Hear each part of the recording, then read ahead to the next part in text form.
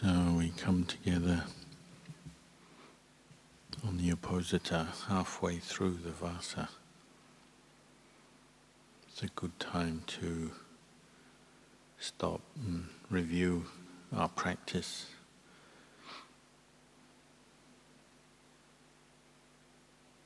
Vasa is a special time.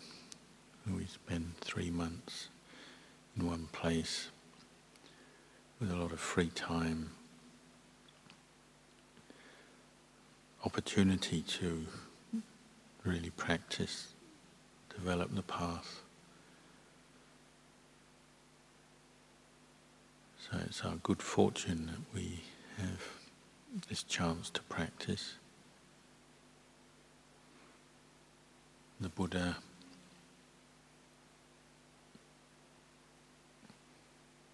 in his wisdom left us this teaching which helps us or provides us with a way out of suffering, way of liberation or escape from suffering.